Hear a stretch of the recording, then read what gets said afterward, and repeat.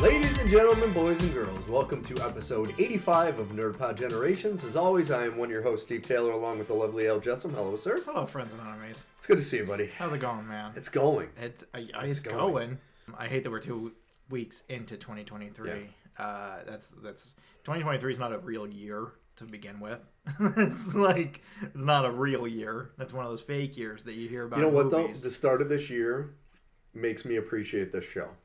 Oh, yeah. Because all of the nerdy stuff that we watch and we talk about is like our escapism. Oh, yeah. From things in life that are stressful or crazy. Yeah. And I do love this. Yeah. And no, I love this. Don't get me wrong. This is what keeps me going. It's like the oasis. Yeah. If I didn't have this, I really wouldn't have anything going on, and that's not acceptable. So this is what keeps me going. Well, folks, if it keeps us going, it should keep you going. And if this is your first time listening to us, once again, this is episode 85, meaning there are 84 golden episodes in our past.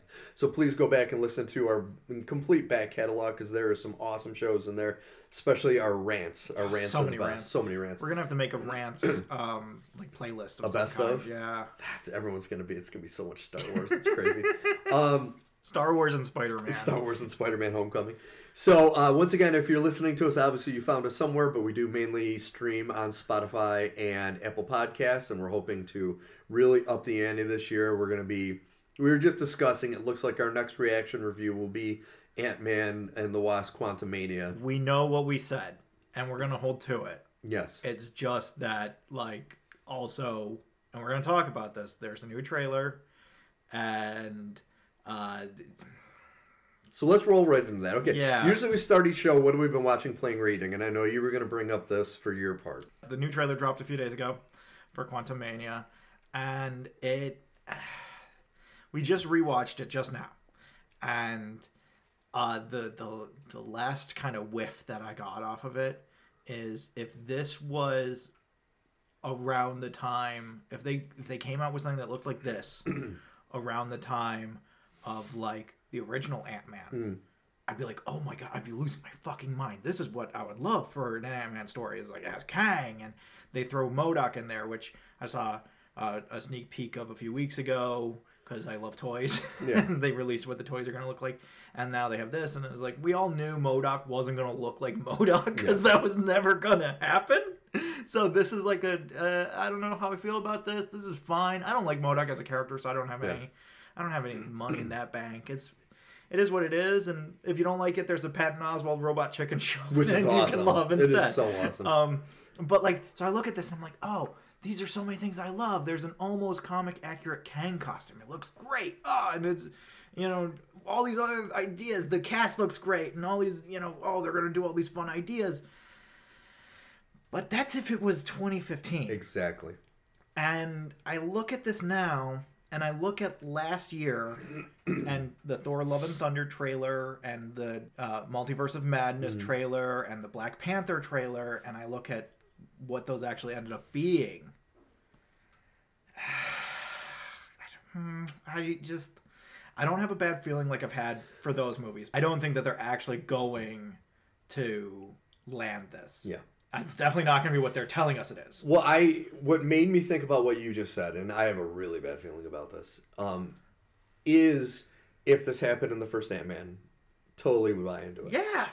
But the fact that part of the story is that he believes a creepy-looking guy that runs a kingdom in the multiverse, after everything that has happened to them, and all of his superhero, it's like, no one in their right mind would believe this guy. And at the end of the trailer where he's like, we had a deal. It's like, really? Yeah. Really? After Thanos and everything you went through? Yeah. You're going to hold on to that, we had a deal, little cliche storyline they like to do in these movies? Yeah. It's like, no. If it was your first adventure, yes. I could buy it. But after everything you've been through, to believe that this guy is going to be able to give you your life back that you lost in the snap was stupid. I understand the impulse to have that be the storyline.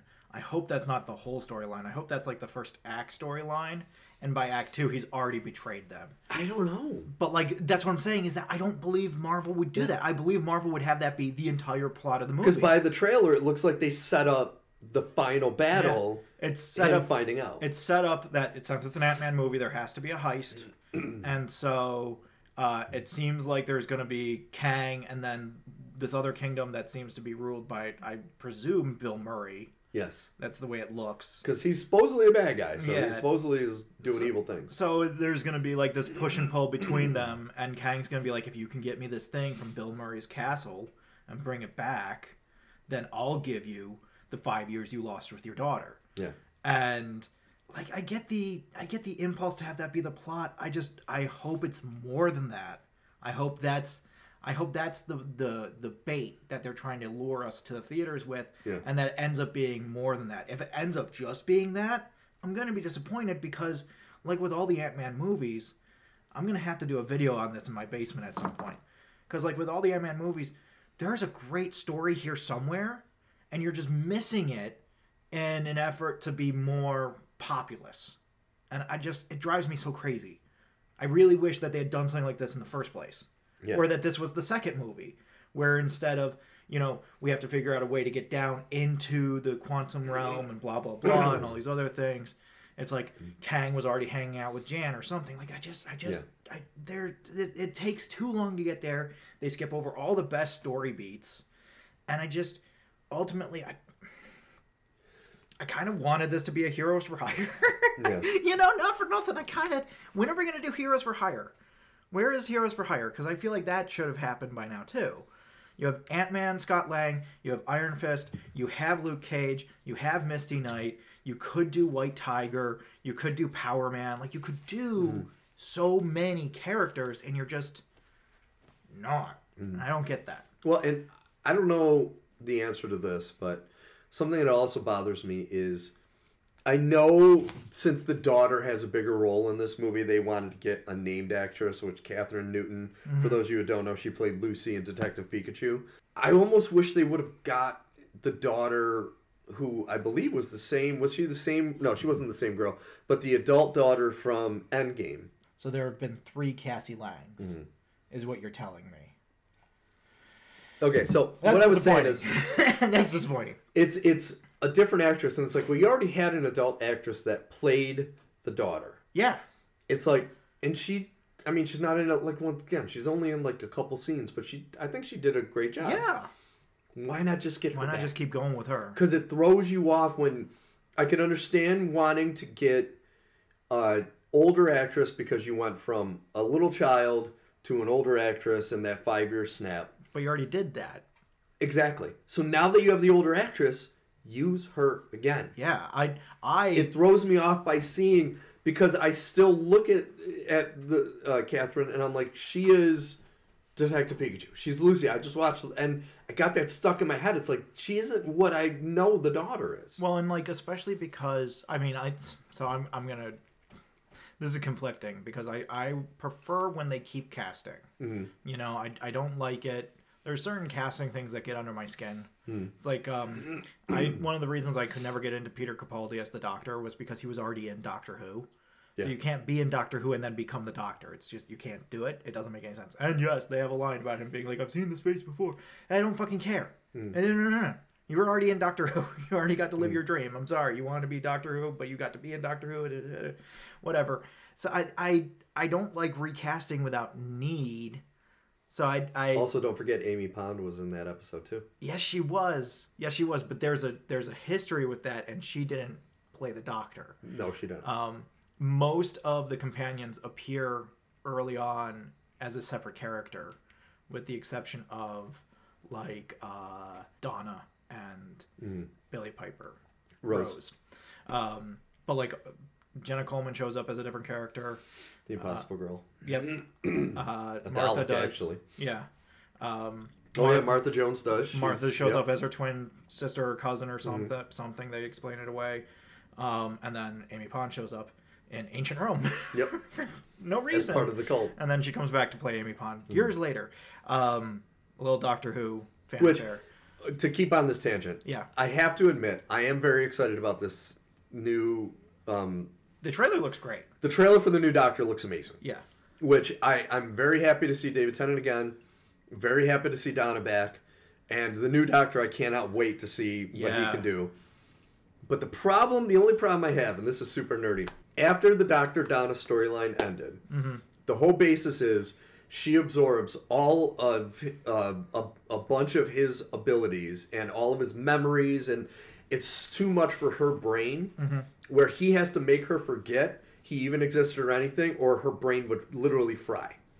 And they came up with an unbelievable ending to that storyline. Oh, I know. Yeah, I know this. Yeah, the written ending where he goes to her deathbed and whispers in her ear, she remembers and dies. Yeah. That's amazing. Yeah. So as much as I'm looking forward to that, it kind of ruins that. And I be as good as that. Oh, so great. Because that's the thing, is that when you're a companion of the Doctor in anything from season 9 on, I guess to certain degrees, Sarah Jane also. I mean, she got her own show. So. But that was the thing, is that she went on her own adventures. But a lot of the more modern companions kind of get punished for being companions of the Doctor. Something very terrible happens to them in one way or another.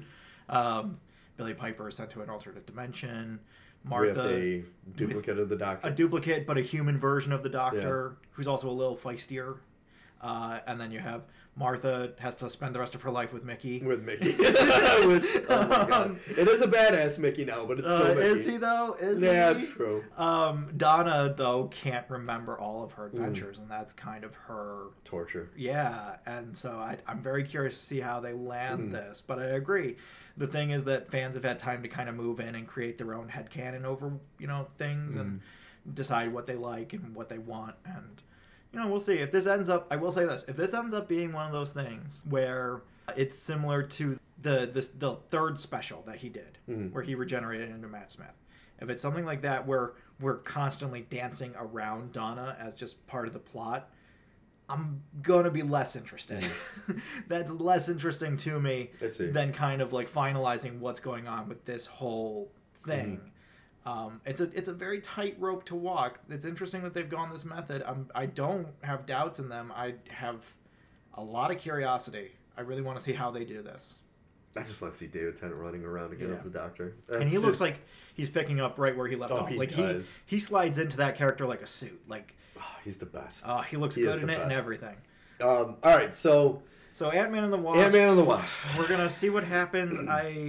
If the last year of Marvel wasn't so bad, and if the last 4 movies hadn't been so middling, where the best of them is probably Shang-Chi and then Multiverse of Madness, and then from there it's steep declining returns. Once again, for me, even Ant-Man or even Endgame wasn't my favorite. So and then you're rolling into really when you said the last year, it really was the last few years, because the only thing Marvel has made that I can say I enjoyed is Werewolf by Night.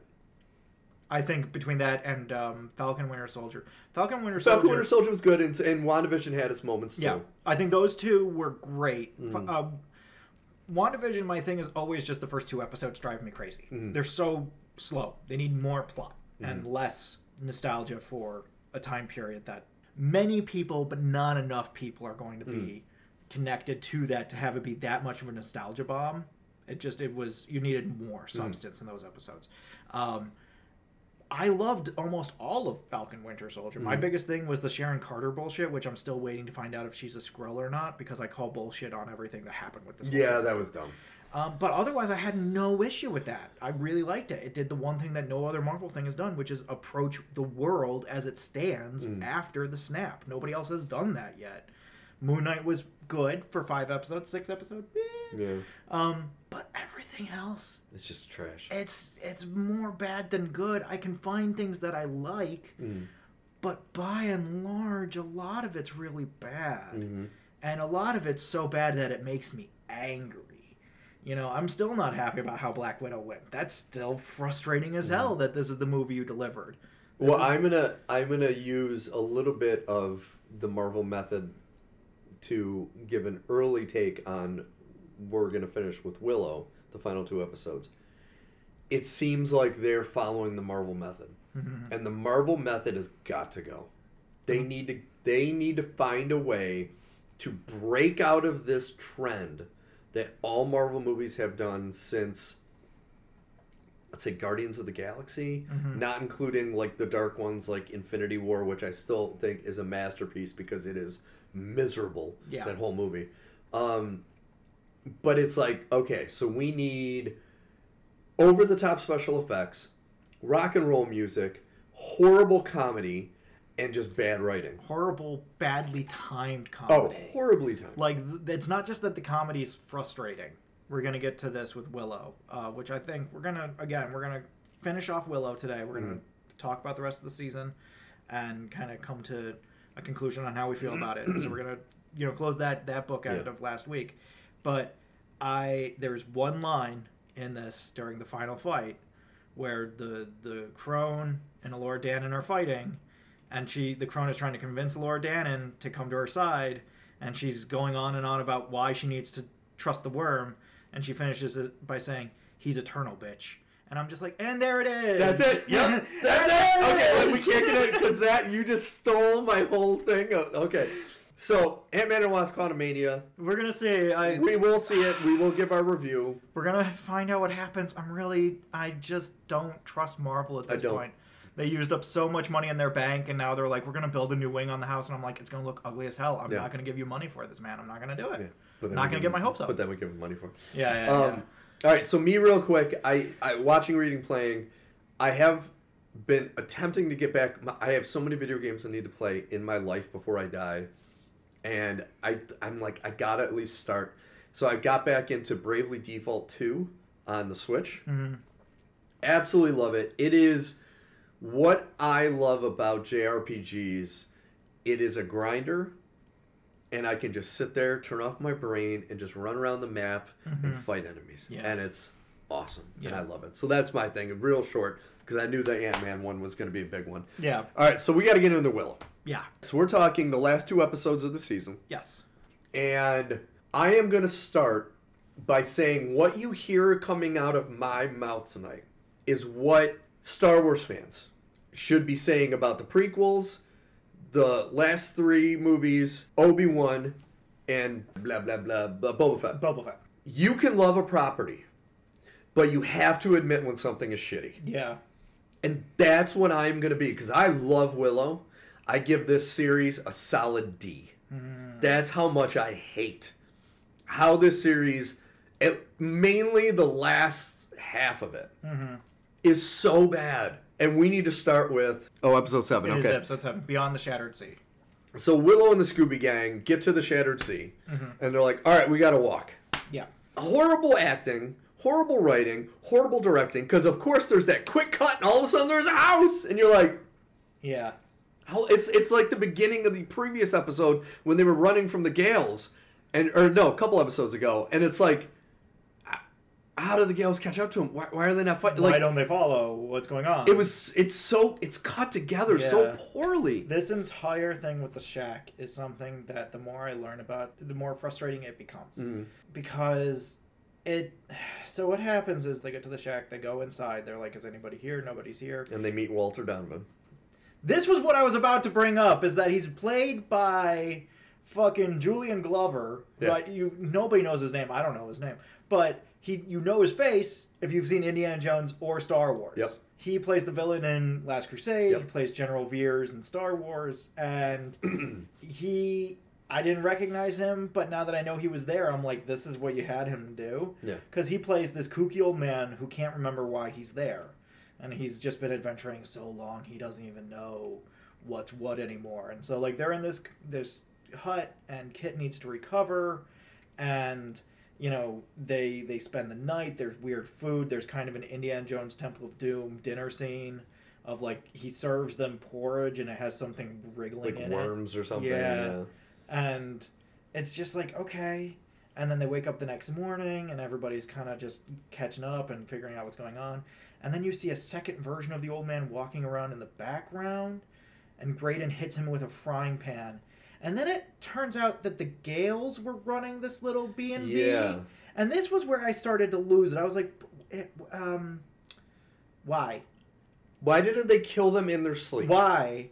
Why everything? Yeah. Why are they doing this? Why didn't they act on their plan? Why did the second one come out using the same disguise? Why any of this? I don't understand any of this as far as storytelling goes. It just, what was the purpose of this? What was the point of it? The point of it is that they get a stagecoach that's pulled by a really cool salamander monster, which was great. I love that. Yeah. And they have a chase scene with the stagecoach, a little bit of a, middling fight scene. Not great, not bad. Yeah. And the rest of the episode is them crossing the sea, and it's them riding on this train, and then at night training. And then oh my God, that training montage, I was banging my head.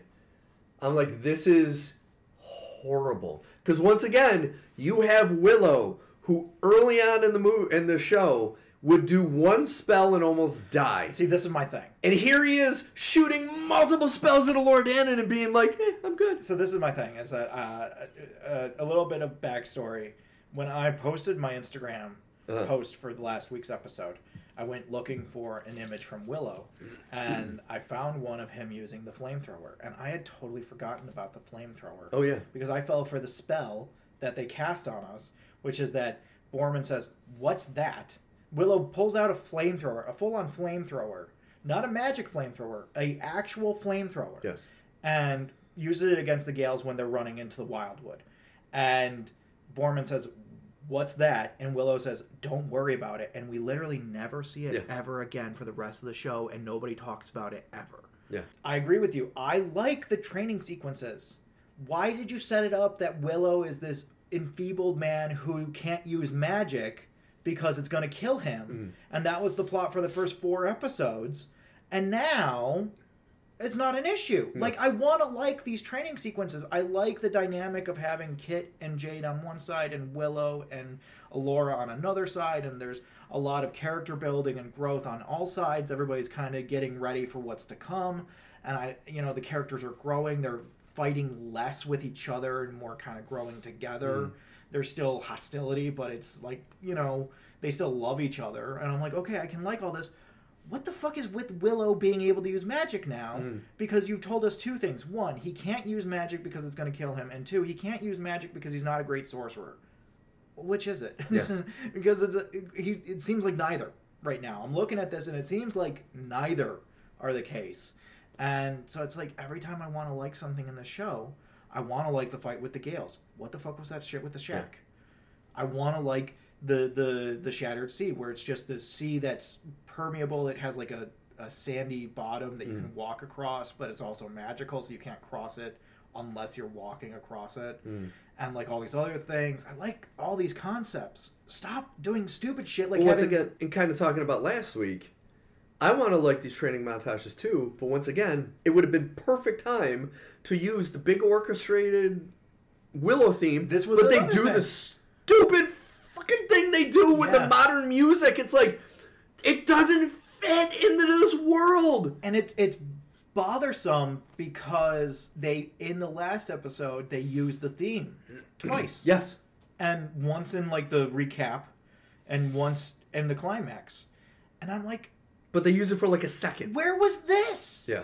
Where was this? Where was it? They used it as a motif. Fine. Where was it? Yeah. This should have been going on the whole season. Instead, since episode, it's got to be 5, the Wildwood, they've been really leaning into this whole idea of like, oh, everybody is going to love the music at the end of the episodes. Let's start using that throughout the episode.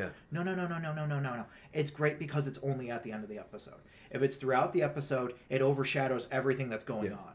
Just like any time you go too far with the anachronisms in terms of how they talk to each other. There are just moments where they go too far and they break away from the way that people traditionally talk in this world. Exactly. And you're just like, I get it. You're doing it for a joke and that's great and whatever. But I just wish you would commit to what this is supposed to be instead of that's other shit. The problem. And that goes into my thing, what I said about like with Star Wars, where you have a property that has a tone to it, a feel to it, a look to it. If you're gonna make something, even if it's 25 years later, you gotta at least stick somewhat to that. Yeah. It's not Willow. It is not, and from a Willow fan, this is not, yes, you might have Willow in it, but it's not Willow. It's something else. I get the flavor of the world more than you do. I definitely get a sense of the world being the same as the movies. It's like there's this aftertaste of like, well, we've advanced the world. And it's like, okay, no, that's fine. Could you tell me how long it's been? Because unless it's been hundreds of years, some of this shit doesn't make sense. It doesn't make any sense. So you can either tell me it's been hundreds of years, or you can rationalize some of these decisions you've made down to a more swallowable level. But this middle ground of like, we're not going to address shit that's happening. We're not going to address weird things that are said by characters. We're not going to address the timeline of events. We're going to be all over the place in terms of whether a character is here or here or here. You know, like Borman, these last 2 episodes, I like how his stuff finished. But there's a lot of moments of people saying, we don't believe you, Borman. We think you're a good guy. And I'm like, I don't think he's a good guy. There's nothing. What has this man shown you at any point in this adventure that makes you think he's a good guy? Yeah. He's either constantly complaining or undermining what you're doing. And I like Borman as a character. I would not call him a good guy. No. And, you know, when we get to the end of the Shattered Sea episode, we finally get a resolution to Kit and Alora's back and forth, which I agree with you, I think should have happened earlier. The fact that it got pulled so tight. Well, and something that also has been bothering me about these two characters is, okay, so this world is supposed to be similar to, like, I don't know, 500s or 700s in our world, where you have the castles and the knights and all this stuff. They are in their early 20s. Yeah. Women in their early 20s don't talk like modern women in their early 20s, being spoiled brats who are always bitching and complaining about shit. That's just not realistic. Like, it, to me, if you're going to have it in this world where typically, realistically, these women are close to middle age, they're going to have a little more intelligence. They're going to have a little more nuance, you know, a little more mature. They just sound like Kardashians. I didn't get that as much. I found that their back and forth definitely strained that line of anachronism, because like there are times when Mad Mardigan doesn't sound like a knight, you know, like in the original he doesn't sound like a knight, but he sounds like a rogue knight. These two sound like just they're whining and snapping at each other and all that. It's like, that is a CW show. Yeah. That's not how characters in this world at their age would act. Well, it reminds because realistically, that's the age of Joanne Whalley Kilmer's character from the movie. They're her age, really. And she's running an army. Yeah. These two don't look like they could run a dog kennel. And she's running an army. And it's like, why would you waste two huge characters like this with such awful writing? It's interesting because the rationality that the story gives us is that both characters are running away from that idea. You have Kit, who is trying not to be, she doesn't want to be like her mom, she wants to be like her dad. She wants to go off and have adventures. She doesn't want to be a head of state. She doesn't want to run army. She doesn't want to do those things. She wants to go off and have adventures. And you have Alora, who just wants to kind of the same thing. She doesn't want to be important. She wants to be able to just live a quiet life and not be important and not have people fussing and running around after her, either for good or ill. And so like the rationality for why neither of these characters come off in the same way is because they're not. But at the same time, I do wonder, couldn't they have put that in a better light by leaning more into the character, the way the characters talk? Because you look at someone like Jade, and Jade doesn't have that same kind of issue, even though she still has kind of the same moments of frustration and anger. Yes. She doesn't have that same kind of knack to her voice. Exactly. I don't know if it's that they don't have an accent. I don't think it is, because Tony Revolori is also not doing an accent. I don't find him to be particularly punching and frustrating. I don't find Kit and Alora's voices to be frustrating, or their dialogue. I just find that their dynamic keeps going around in the same circle. Yeah. That's what frustrated me most about their dynamic. Jade, you nailed it. Jade is how a character at that age would act and speak. Regardless if royalty or whatnot. But what you were saying, and I agree with you, that they are trying to run for something. But then I will go back to Game of Thrones. They did that properly because they had Arya go through that, but at like 12. Yeah. And that would make more sense than in your early 20s having these you know what I mean? It just, everything in this world seems like it's taking place 10 years later than what it should be. Mm-hmm. And that is, I think that's what's throwing me off, because once again, I appreciate that all of these shows and all of these movies nowadays are trying to revolve more around female characters. Mm-hmm. Totally on board with that. But the problem a lot of them are doing is they're writing them shitty. Like, they're not writing them as strong characters. They're writing them as weak characters who find their way to be strong. But it's like, I would rather them have started with, like, maybe not a Laura Dannon because she worked in a kitchen and she thinks, but, like, can't make her a stronger character. I wish they would have just done a better job making them stronger characters. I think that, to your point, and that idea, my issue with Kit is the reset that happens after they get rid of the troll mines. Once they leave the troll mines, there's this reset to her character of, I fucking hate Alora, blah, blah, blah.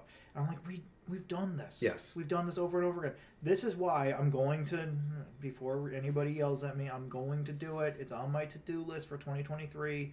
I am going to go back and finish Breaking Bad. But I stopped watching Breaking Bad after about 4 seasons because Jesse went through rehab and got clean and all these other things happen. And then they just reset his character. Mm-hmm. And I was just like, well, what the fuck was the point of all of this? And it's the exact same thing here. You get through those mines, and Allagash says this thing to her, and it sets her off once again, and all of a sudden, I hate Alora. And I'm just like, I fucking hate this dynamic. Yeah. And that's one of the best things that happens, is that by the end of the Shattered Sea episode, she finally realizes what her role is in all of this. And she and Alora go over the edge of the world together, literally. Because that's the way that you enter. And we need to interject in here that during the episode, the prince is getting wooed by the crone. This is another issue. This whole thing makes no fucking sense. None. This whole thing makes no fucking sense. So there's this whole dynamic of Eric. The last time we saw Eric was this weird. Is it a hallucination? Is it not a hallucination? Where he's like walking in a circle pretty much. Where he was walking in a circle and then he's crawling through the city like he's exhausted. And I'm like, I don't fucking understand. Mm-hmm.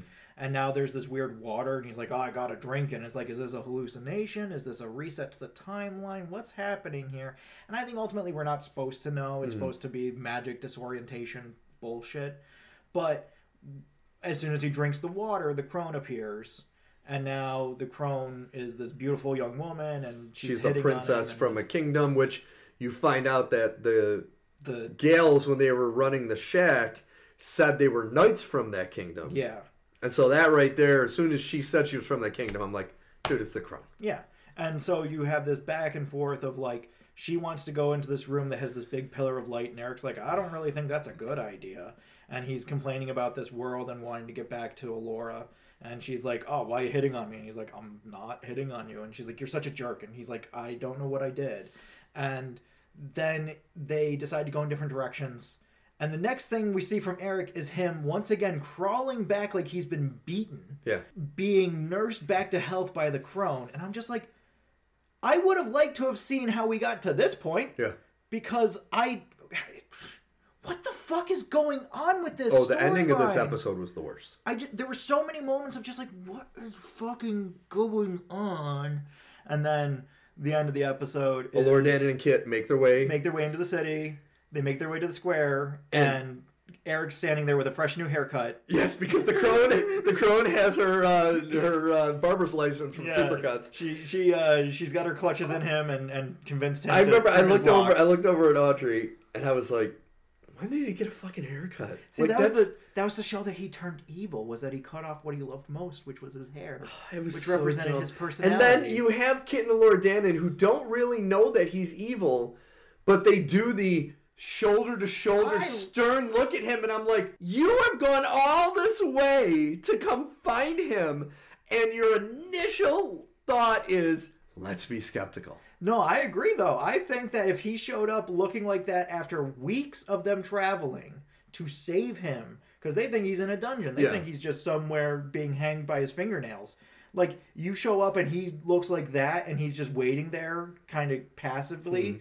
I'd be nervous. I'd be like, this fucking smells wrong. But doing the expendable shoulder to shoulder, give a stern look like you're about to fight, I don't know. That didn't make much sense to me. I thought it was fine. I thought it was an appropriate reaction. I hated that ending so much. Especially the supercuts. I thought it was fine. I thought the haircut was good. I thought it was interesting. It's very low level, like, cinema. Like, oh, he's doing this, and then that means this. Like, it's very, very low level. But it's an effort. I'm going to give them points for being a real effort to do that. Points. I hate this show so much. They have to be... Now it's at the point where if they get a second season... Oh, not if. Are they definitely have a second season? Did you not watch the uncredited sequence? No. The uncredited sequence is... Little spoilers. The uncredited sequence is the book that we've been looking through closes and is put back on the shelf, and there's volume 2 and volume 3. Oh, God. So there's going to be 2 more seasons of this. If this... It is... shit on my love for this franchise enough that from now on out, because I know we'll review the second and third seasons, they need to hit perfection. See, I didn't hate the finale. I hated it. I didn't hate the finale. I was... There were elements of the finale that, again, as with everything with this show, I was frustrated by. But I didn't hate it. See, I didn't like it. And then when I heard the crone say bitch, that is... It's like going into a room and turning the light switch off. Yeah. As soon as that happened, I was like, I'm done. I'm done. Totally done. The first half of the episode is Kit and Alora, who have a great chemistry now. Like, this is the thing, is that once they finally started working together, they have a great chemistry. I'm like, where was this 3 episodes ago? Like, let's get to this sooner. Let's get to this faster. Come on. I think you got to cut out the mines and the wildwood. I think you got to cut all that shit out. Yeah. Looking back at the season, that is where the greatest lull is just like this sag in between. And it's like, okay. Same with the Curious stuff. I'm glad that we finally get payoff for the Curious. Don't get me wrong. And we're going to get to that. But... that was a very long walk to water. Like, that was a super long walk to water, and I just don't know. We're gonna get to it because it's a conflicting kind of pile of things. Anyway, so the first half of this episode is Kit and Alora talking to Eric. Eric is now fully in the thrall of the crone, and they go in, and the crone is like, "It's all good, baby. It's all good." And I do like the scene of Kit and Alora where they trade off who's talking to Eric and who's watching the monsters.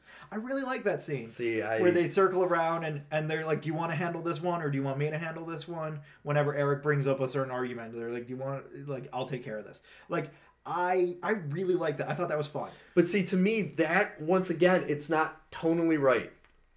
It's not... Like, that is something I would expect to see in, like, Arrow or The Flash...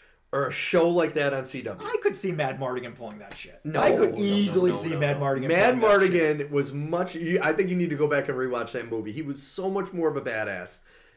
I think that is a badass move. That was not a badass move. I think that is a badass move. That was so... Because it's like, what is the Crone doing? If it was Cap and Tony talking to Kang the Conqueror, would it not be cool? Would it not be kind of cool?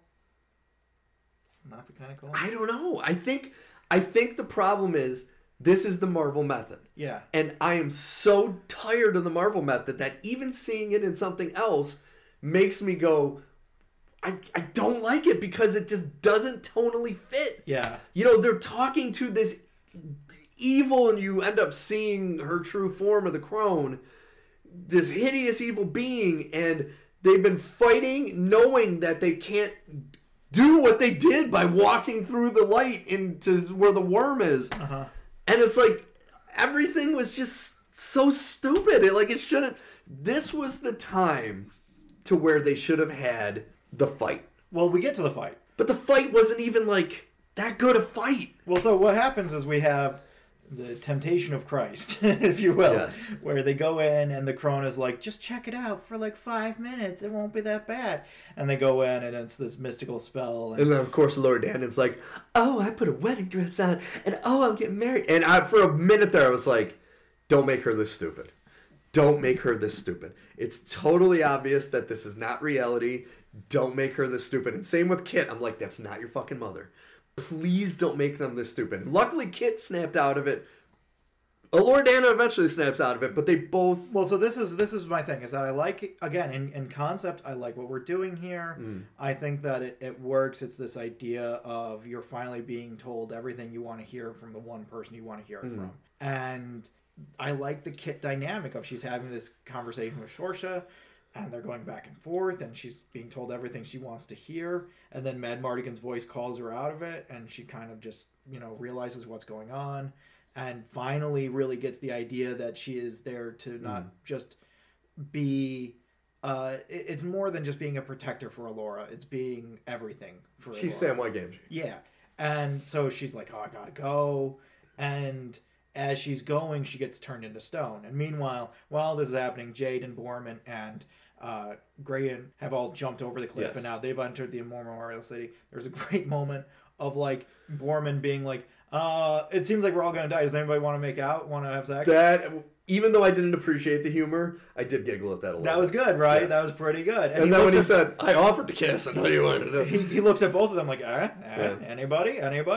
And I like that. I thought that was fun. Yeah. I thought that was good. And the sneaking into the city I was less impressed with, where they're like sneaking in. They've decided to disguise themselves with ash. Dumb. And Borman's like, we got to sneak in because you've never sneaked into an undead city. It's like, you got to sneak in. And Graydon's like, well, if we're hiding from them and they know that we're here, why are we hiding? Yeah.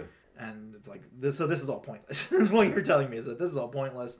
And so they get turned into statues, and Kit gets turned into a statue. And Allura is, we're told, turned by the crone. And she's having a wedding to Eric. And she just very suddenly decides she's not into Eric. Yeah.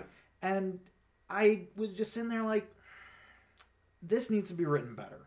Because this weird turn of just like, I'm not into you. Yeah. It just... and it's like, I get that what you're going for is like, you're not into him because he's possessed by the crone, and also you've grown as a person, so you're not necessarily as in love with him now that you've seen him again after all this journey and all these other things. But you're not actually doing that when you have these lines of dialogue. That's what you're going for, but that's not what you're landing on. And also, what the fuck was the purpose of all of this? Why did we get to the whole wedding thing? What was that just for the audience? Was it to pull a fast one on the crone? Within the world, what's the logic of doing this? And, I found it conflicting because I didn't care for that particular part. I like most of the rest of the episode. There are, again, issues with a lot of the rest of the episode because the rest of the episode is just fight scenes.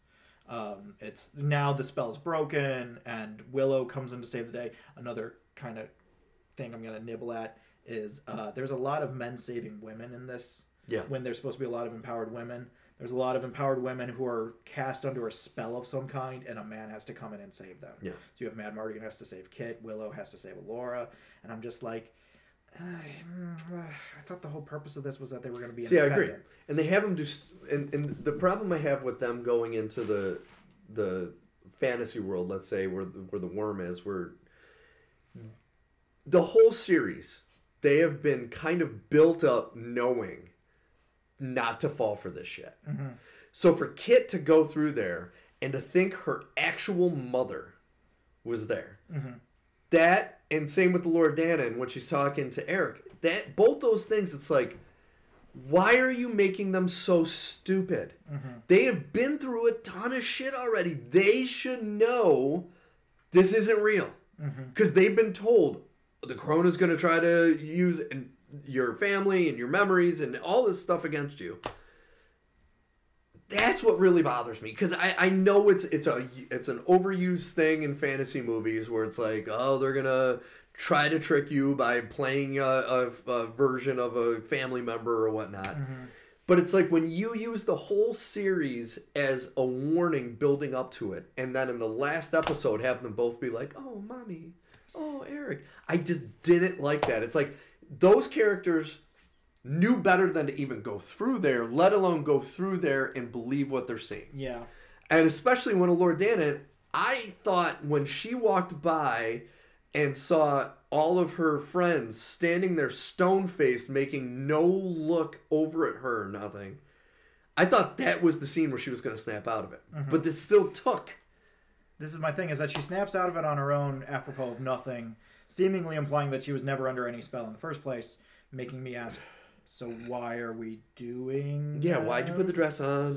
It's a great dress. It's a great costume. Yeah. It looks beautiful.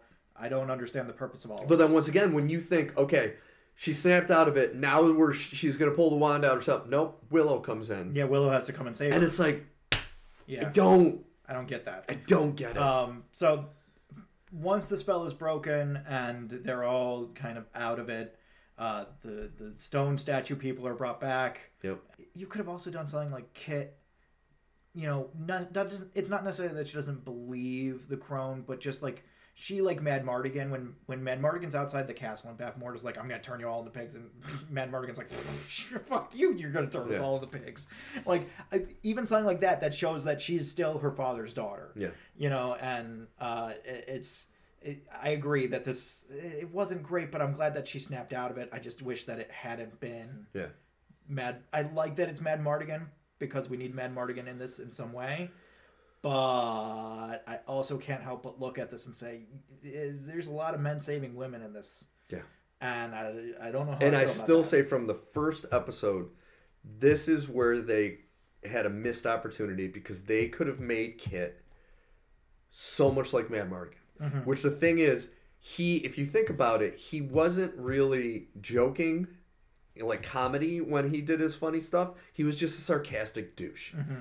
You could have easily made her sarcastic, and when she's like blowing off Laura Dannon, doing it in a way that's not like claws out, like I'm in high school, more like you're just a stupid cook. There was a little too much daddy issue. Yes. Of you're the daughter my dad wanted more than me. Mm-hmm. And they just keep playing that harp a lot. And I'm just like, at some point we need to grow past that. And we do, but it takes a little too long.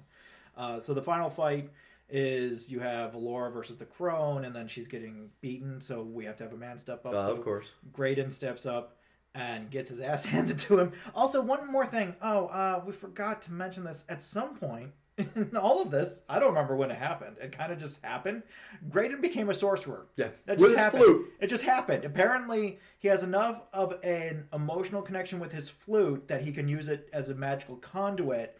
And he's been watching Willow train Allura, so now he can use magic to the same degree that Allura can. Less so because he's not the chosen one, but also can use magic. And I'm just like, no, I'm not going to give you that one.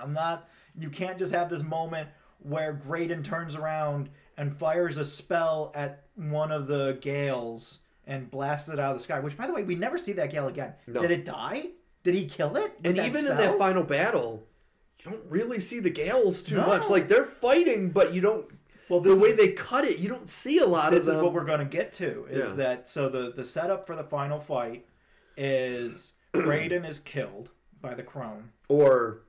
thrown in time, something. Thrown into the worm. Into the worm zone. Yeah. He's cast away. He's seemingly killed. All the characters think he's dead.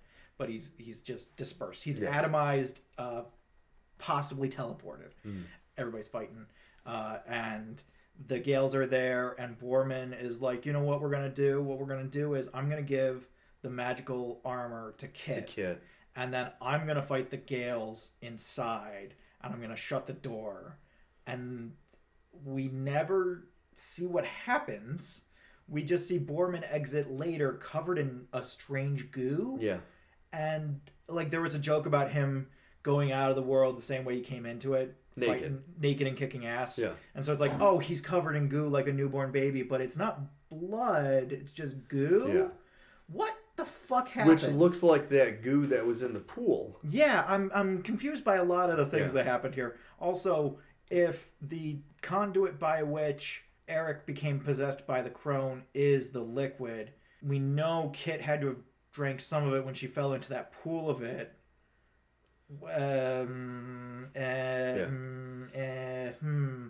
Anyway, the fights are pretty good. I like the actual choreography of the fights. We're pretty good. I think that we get to this interesting point where Laura and the Crone are fighting, and now Laura can just use magic with her hands. Like, yes. I'm not gonna. I don't want the spiel about like, oh, now she believes in herself or any of these things, or she's fighting for great. Fine, I'm just gonna give it to you. It's fine. She can just fight with. There's a joke about her shooting lightning out of her hands, and by the end of the episode, she is shooting lightning out of her hands. And I did notice, don't think I didn't, that this is a reversal of the Harry Potter end sequence. Oh, yeah. Because Alora's magic is green and the Crone's magic is red, and I'm just sitting there like, pick different colors. These colors are taken. These colors are way overtaken. Yeah. Everybody uses these colors. I use these colors. Since Jedi, they've used that color. So like, pick a different one. Pick anything else. Have one be purple. Graydon's magic is purple. Have Alora's be purple. Have it be red. Have it be whatever. But like, don't have red versus green. I get the impulse. Have orange versus blue. We haven't had orange versus blue. That's a cool look. Yellow versus blue. Very Halo. That'd be cool, right? Then you have a fight between Eric and Jade and Kit. And Kit, the Cuirass armor has some magical property to it, so it can only work if you're the truest form of yourself or something weird like that. Yeah. They never really go into it. They just like, it doesn't work for Borman, but it will work for Kit. But only at this time, but maybe later.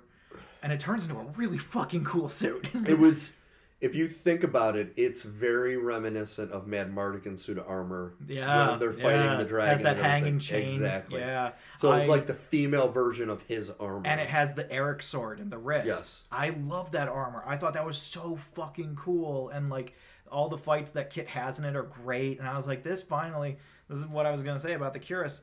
It took so long to pay off. Oh my God. The payoff is great, so I'm hesitant to say you got to cut it, but it took so much time. It took so much time and distracted from so many plot lines. There were so many moments where we were in the middle of something, except that we weren't, because it was actually Borman looking for the Cuirass. Yeah. And it was something that we came back to so often. And the payoff is great, and I don't want to cut it because the payoff is awesome. But we gotta retool how this is all put together. Because see, to me, the payoff, I did like the armor. I just thought it was on the wrong person. The only person in this show who was ever true to themselves from the beginning was Jade. Yeah. The armor should have gone on Jade. But I know it's kids because Mad Mardigan, all that. But if you go by what the armor's saying, where it's the true, because she was conflicted all the way to the end, where Jade is the only one that's stood by who she was and what she was. Yeah, and what she And it's like, in. if anybody that armor would have worked for, it was Jade. Yeah. So that's why it's like, of course it was going to go to Kit, because she's one of the leads, and she's Mad Mardigan's daughter, but I just think it would have had more of an impact if it went on Jade. I think it works better on Kit because of that growth and, kind of wavy line. Whereas Jade, like, the biggest fault in Jade's character is that she meets her sister and kind of forgives all the terrible things the Bone Reavers do. She's just kind of like, oh, it's fine. My sister leads the Bone Reavers. And not like, this is a bigger problem than I thought. My sister leads the Bone Reavers? This is a huge problem. So, like, you could have a Captain America can't lift Thor's hammer until he admits to Tony that he knows Winter Soldier killed his parents kind of thing. Of, like, she can't wear the armor until she kind of squares that circle. But I think it does make more of an impact with Kit, not just because she's one of the main characters, but because she has had that up and down character growth. I do think that you could have still had that impact and had her character growth be more linear and less up and down. Oh my God. Yeah. Like, I just got so tired of the Kit doesn't believe in Alora. She sees something to make her believe in Alora. I guess I'm going to believe in Alora. Something happens to piss her off about Alora. Now I'm angry. Rinse, repeat. All season long. And I can't do it, man. But then Alora blows a hole in the Crone. Yes. And the Crone kisses Eric, putting her power into him. Yes. And then Alora once again saves. Well, so Willow has a stone in his staff. Yes, that he breaks and he gives to Kit, and Kit uses it to draw the Crone out of Eric. Out of Eric. I guess is what happens. Yeah. It was fine, and then they all leave. They're like, here's my thing.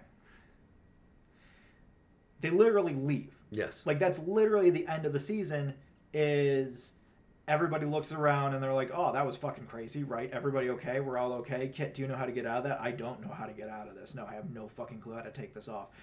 Is everybody going to be okay? We got to go home. How are we going to get home? Oh, we usually just figure it out. Cut 2. Yeah. Wait, no. No reaction to Graydon's death. Well, there was a reaction to Graydon's death. It's Alora holding the flute and saying she's going to give it back to his parents and be like, oh, he... But it's like, that's the only reaction. It's like, one of the main characters has died. Yeah. There's no grieving. Yeah. There's just a little passing. And then there's a moment where Alora looks back and kind of has that wistful look of, Graydon's not dead. I can still sense his spirit somewhere here. Oh, my God. And we get a nice little scene of Graydon seemingly in the future where Alora has turned and is now villainous. But Kelly pointed out very smartly that it could just be a distraction by the crone. Yeah. And in the background, you have the two-headed dragon that spews fire. And I'm like, okay, that's pretty cool. Oh, my God. That was the member berry of member berries. But I'm just sitting here like, this doesn't solve the one central issue that you really, really, really, really drove home over the last 2 episodes. You can't leave this place. You can't leave. Like, you leave and you come back. Like, you leave and you walk forever, and then you end up back at the city. Also, the only way everybody else got here was by crossing the Shattered Sea. And then they fell off a giant cliff. Yep. And then there was also the element of the magic of the Shattered Sea, which wouldn't let them cross unless it was under certain circumstances. So it's like everybody's like, oh, we got to turn around and head back at one point. It's like, how are you going to fucking do that? And so, like, we're left with the character saying, oh, we're just going to go home. And we're going to cut to them at home. Yeah. And it's never going to be addressed. And I'm just like, but this was the whole thing, was that they can't leave. It can't just be that now the crone's dead, and so they can leave the immemorial city. Like, that can't be it, because we see something at the end that makes us think that that's not the case.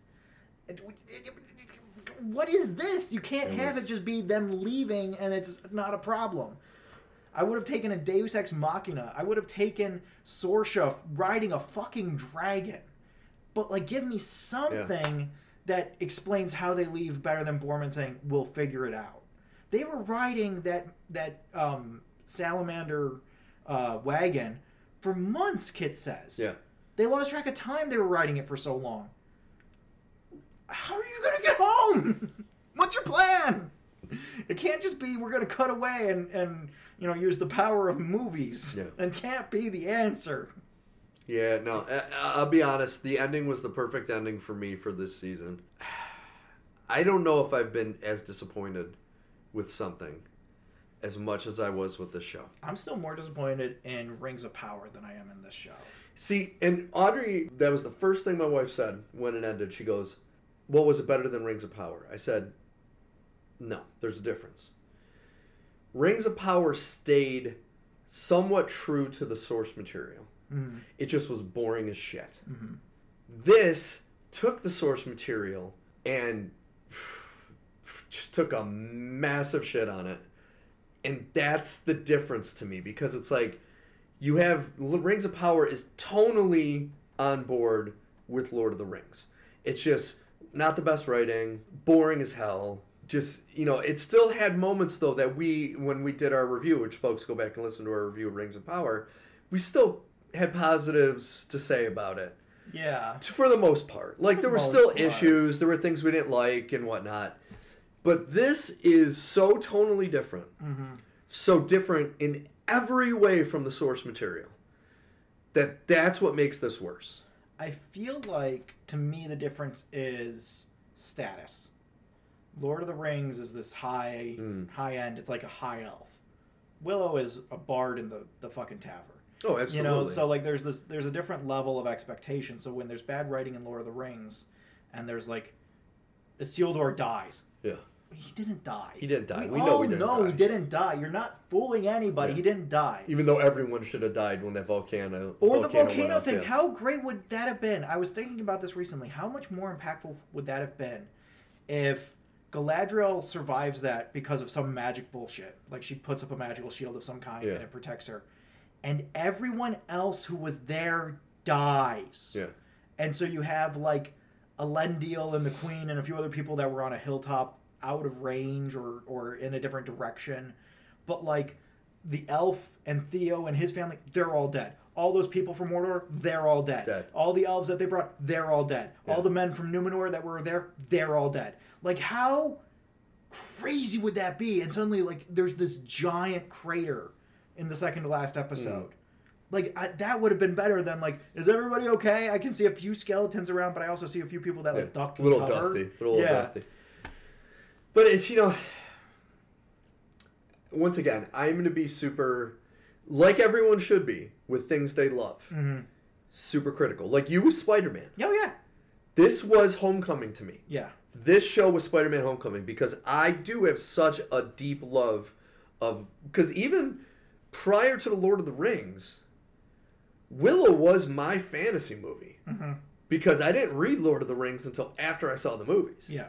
And so, to me, that didn't play any part in, like, my upbringing to where Willow was my Lord of the Rings. Like, that was my thing that I loved. Well, Willow is Star Wars, but it's not in space. It's not in space, it's exactly. It's the same kind of fantasy, the same kind of storytelling beats, the same kind of characters. It's just not in space. Yeah. It has fantasy creatures instead. And I think that this... I give it a C+. Okay. I'm not going to give it a B. I thought about it a lot. I can't give it a B because its shortcomings are very short. Mm-hmm. It does have a lot of them. There's a lot of pruning and editing that could be done to make this better. Mm-hmm. And it's not difficult things to do. It's very easy, straightforward things to do. There wasn't any... Like, there were moments of frustration of, like, why is this happening and no explanation. But I did like the characters a lot. I did like the world a lot. I did feel, more than you did, that it did return to that world of Willow. Mm-hmm. I still got that Willow kind of feeling. It wasn't just because people called him Peck and all these other things. I felt like there were real Willowy type elements to the fantasy here. I wish that they hadn't tried to evolve the world as much. Mm-hmm. I wish they hadn't tried to turn it into something it's not. Have just a weird, crazy, evil guy running the mines, and it's just a bunch of mindless trolls, and he barks at them all the time, and he sips tea while he barks at these trolls. That's so much better than this ultra-intelligent troll that you're trying to sell me. I'm not buying the ultra-intelligent troll. Mm-hmm. It doesn't make any sense within the context of the show, and no one acknowledges the weirdness of this intelligent troll. Yeah. So what the fuck am I looking at? Especially Willow, because for those of you who have seen the movie, his number one thing is, I hate trolls. I hate trolls. So he should be the first one to be like, how the fuck are you talking? Yeah. Like, he knows trolls. He fought trolls in that movie. He knows them. Do you remember the Nelwyns that were enslaved in the mine? Yes. What happened to them? Yeah, what happened to Jane's sister? Like... It's like, why create these storylines if you're not going to at least even acknowledge a payoff? There's a storyline in the last 2 episodes that is Willow wants to go home because he has a vision of Mims, his daughter, being killed. Yeah. Basically, the Shire's on fire, and all of the Nelwyns are in trouble. And so he's like, oh, I gotta go home, and ultimately there's no real way for him to go home, so they keep going. And he has this really terrifying vision of her dead. And the story is that Silas, the Nelwyn that was with them, came back to the village. And he's like, well, Silas is dead. And she's like, we didn't know that Silas was dead. Yeah. And I'm like, this is fucking cool. We never get closure on it. Was it a vision? Was it a trick? Was it real? Was it fake? And that's the thing that I didn't like about it, is it falls in line with what Willow was warning them all, that the Crone will try to use. Mm-hmm. The last person that should have fallen for that was Willow. Well, he doesn't really, because he ultimately does end up coming. He does end up coming back, but it's enough of one of those, oh, is he going to leave? He's not going to fucking leave. The show's named after him. There's a whole setup of, like, he's going to leave. Yeah, and it was like, dude, it's just like, I think one of the bigger problems I had is a lot of the story beats are just overused stereotypes. And it's like, very stereotype. If you can't come up with new, exciting ways just don't do it. Mm-hmm. Like, I would have rather the show never existed than to make something that, like, the only thing that I really can say that I loved about this episode, or about this show, was the gals in the beginning. Mm-hmm. I thought were introduced incredibly well and then never used properly again. And the scene in in Bad Mortis Castle, that episode all the way to the end, I thought they did a good job with it, and then they fucked it up at the end. But, like, to me, those are the only two things that I could say I truly liked about the show. Yeah. The rest of it, I thought the tone was off, the editing was way off, the dialogue a lot of times was not good, and I really didn't like Kit and Laura Dannon. And I don't think I'm going to be alone in saying that. Mm-hmm. And when you don't like the central two main characters, that's going to be a problem. That's the central conflict. That's the central relationship. That's the central... And a lot of the conflict that didn't work is what you were saying, where they just continued on with this conflict. And it's like, you got to resolve it. Yeah. You got to have them working, like, maybe begrudgingly working together, but to continue to bicker fight. I would almost rather, and I say almost because I'm not sure if I would, but I would almost rather have an issue of like a three-way thing of like Jade is worried that Kit's going to fall for a Laura or something like that. Like, even if it'd be that, it'd be different. It'd be a growth of what's going on. It wouldn't just be the same thing, rinse, repeat over and over again. I found it fun. I don't know that I would call it good. I would say the first few episodes are really, really good. I would say that then it gets extremely middling in the middle. And, you know, there's something to be said for the fact that the editing and the cinematography at times are so bad. I thought they were doing an unreliable narrator thing. Of, like, the narrator's telling you something and you believe it's true because it's the narrator, but it ends up being not true. And it's just the author was fucking with you the whole time. I thought that was maybe what they were doing, but I don't think it was. I think it was just bad filmmaking. Just bad. And there was just a lot of moments of just like, I need so much more from you on what is happening here, because I do not fucking get what's going on with Eric this whole season. You could have told it with his clothes. You could have told it with his look. You could have told it with so many ways. He doesn't have facial hair throughout the entire thing. You know, like, what the fuck is going on? And I get that there's an element of like, oh, it's magic. You're not supposed to understand what's going on. I still need to understand the rules of what's happening. What can and can't happen. Because I should be able to tell if something's a dream or a flashback or a hallucination. I can't tell with a lot of these things. And then you just leave these kind of ideas around. Willow can't use magic unless he can. You know, Borman's not trustworthy unless he is, which he never is, but we're going to act like he should be. We're going to follow his lead too often. Yeah. And then Grayson can't use magic, but then he's a sorcerer. But then suddenly he's a sorcerer. Yeah. And, like, have it be like he still has part of the demon inside of him, and that's why he's connected to magic. Like, there could be cool shit you can do here, and you're just not committing to it. And I think ultimately that's what I found frustrating about the show, is that at times the adaptative ideas are great. I love the idea of Mad Mardigan as these two kids that are kind of both, you know, twisted reflections of who he is as a person. And I thought that they really nailed that with Kit and Eric at the beginning. I don't know that it necessarily translated all the way through to the end. I think that especially with Kit, kind of like wore away into Kit wants to know why Daddy abandoned her. Yeah. A drum that you just banged way too often. Just all the fucking time. Yeah. Especially because in the movie, Sorsha is a badass fighter who does become good at the end. But her whole life, she's this badass fighter. She's still going to have part of that. And you would think one of the two children would take after her a little more. But they made them both take after Mad Mardigan in most ways. It's like, that doesn't make too much sense. Like, and I don't buy into the whole automatically, like, she wants to be this, like, stereotypical queen and raise a stereotypical princess daughter. I never bought that from the beginning. It's like, that's not who that character was.